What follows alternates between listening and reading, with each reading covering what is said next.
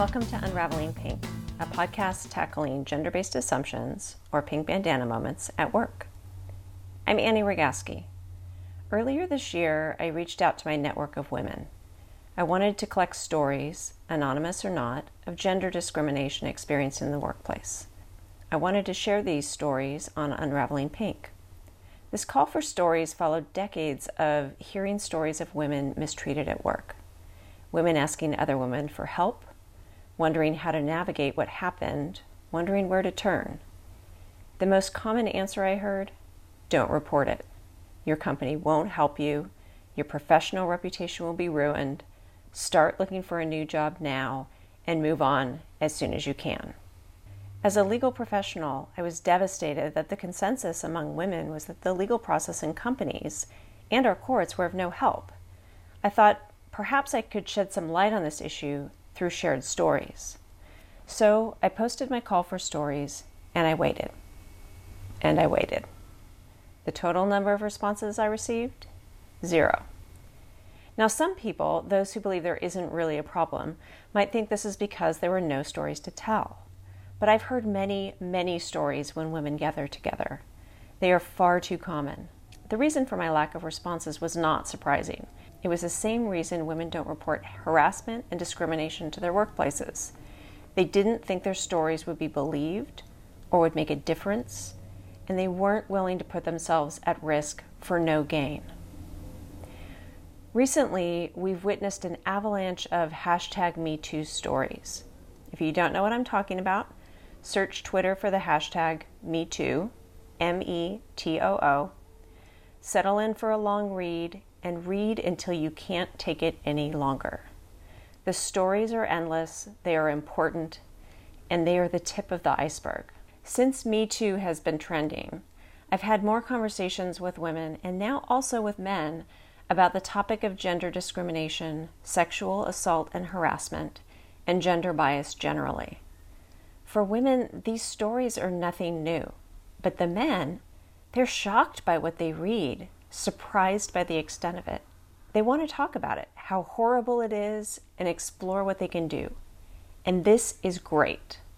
I'll share some suggestions for what to do later in this podcast. But first, I want to talk a little bit about the shock and surprise that men are experiencing. I suspect my frustration and other women's frustration with the sentiment bears some similarities to the Black community's reaction to recently woke white people who are shocked and horrified by the pervasiveness of racial violence, inequity, and mistreatment in our country. This is a part of life for the Black community, and the #MeToo revelations are a part of life for women that we've always lived with and struggled against. It's great that the majority group is joining our shock and horror at what occurs, but it's important to recognize that these issues are not new just because they are rising to the top of our social media feeds. They have existed for a long time. I said the #MeToo stories are the tip of the iceberg because they are. Women almost universally have experienced physical or verbal abuse or unwanted attention or untold numbers of microaggressions every day in their workplaces. Let that sink in. For our male listeners, those who don't have their own Me Too stories, imagine if just going to work meant for you that you would need to protect and defend yourself against your coworkers. What would your workday look like? What if you had to adjust your path to the bathroom or the break room to avoid running into him? What if your one-on-one with your boss made you uncomfortable every single week? Think about the psychological and physical impacts of experiencing that every single day. And what would you look like to your coworkers? Would you appear to have what some call resting bitch face, just to keep the creeps at bay? Would you seem standoffish, or would people think you were not a team player because you didn't want to be alone behind closed doors with your teammate? How would this affect your performance, your friendships at work? Would you go to those happy hours after work where your coworkers would be drinking and become less inhibited? Where he might get drunk and hit on you or touch you? How would you adjust your work habits? What about when you travel for work with coworkers? How would you protect yourself? What a privilege to not even have to consider these questions. Many women think about these questions and more on a monthly or weekly or daily basis, and it takes its toll. It's not just obvious sexual abuse or harassment, but the other indignities that happen on a daily basis throughout our workplaces. It's a lack of respect for women. So, if you accept that #MeToo is the tip of the iceberg, for Hollywood as well as Silicon Valley and every workplace in the country, for actors, politicians, athletes, engineers, lawyers, marketers, the list goes on, where do we go from here? From the pain of the stories shared by survivors, some good must come. Awareness is the first step, so we're already on our way thanks to the social media posts and articles and lawsuits that so many survivors had the courage to share with us. And we know that there are many more stories not shared. Now we need to take actions in our offices and industries to stop this. Some of you are already speaking up and stopping inappropriate conduct. Others are ready and willing to do this, but are not sure how to speak up. So, I offer you 7 tips. Number 1, pay attention. Comments are made every day. Physical contact happens throughout our offices. Is it appropriate? Is it welcome? Notice what's happening around you. Be aware and consider the body language you see from those around you. Pay attention. Number 2, check in. If you hear comments or see what appears to be uncomfortable contact or interactions, but you're not sure, or it doesn't feel right at the moment to call it out, check in with the recipient to see if she or he is okay. Was that unwelcome?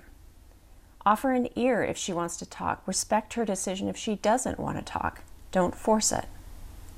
Check in. Number 3, speak up. If something is said that you know is improper, say something right after it was said with the same group of people who heard the improper comment, especially if you are a leader. Make it clear that the comment was not okay. Later, pull the speaker aside and reinforce that message. And check in with the person who might have been the unwelcome recipient of the comment. Ask if she's okay. Ask if there was a better way you could have handled it, or something more you could do in that situation. Speak up. Number 4, shut down groupthink. When inappropriate comments or jokes are made about women in all male groups, shut it down. Don't laugh along or be silent. That won't stop it. Make it clear that it's not okay. Find a way that works for you. Sometimes humor helps if it diffuses the situation enough to be clear about what was inappropriate, but not if the humor makes light of the situation. Shut down groupthink. Number 5, be strong. It's not easy to speak out, but it makes a difference. Be strong. Number 6, listen and believe.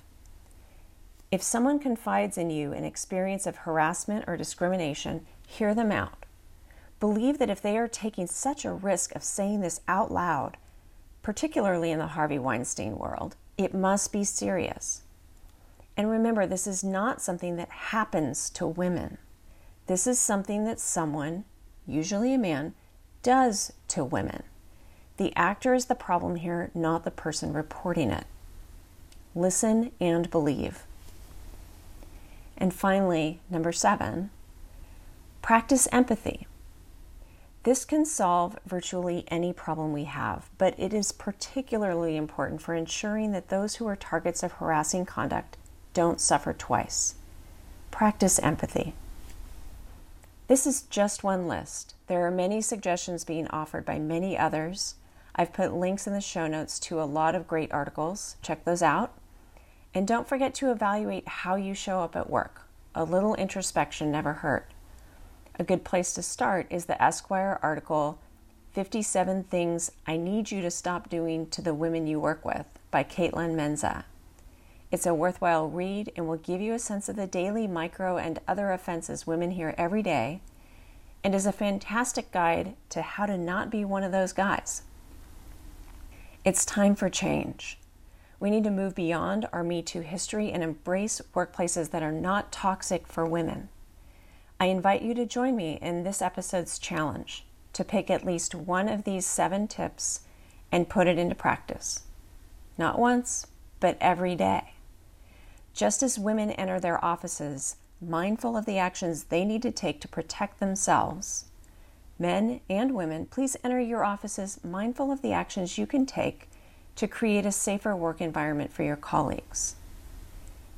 If this seems like a lot to take in, just remember The Rock Test by Anne Victoria Clark in A Hack for Men Who Don't Want to Be Accused of Sexual Harassment. Just imagine your female coworkers look like Dwayne "The Rock" Johnson and adjust your behavior accordingly. Together, we can turn #MeToo into change.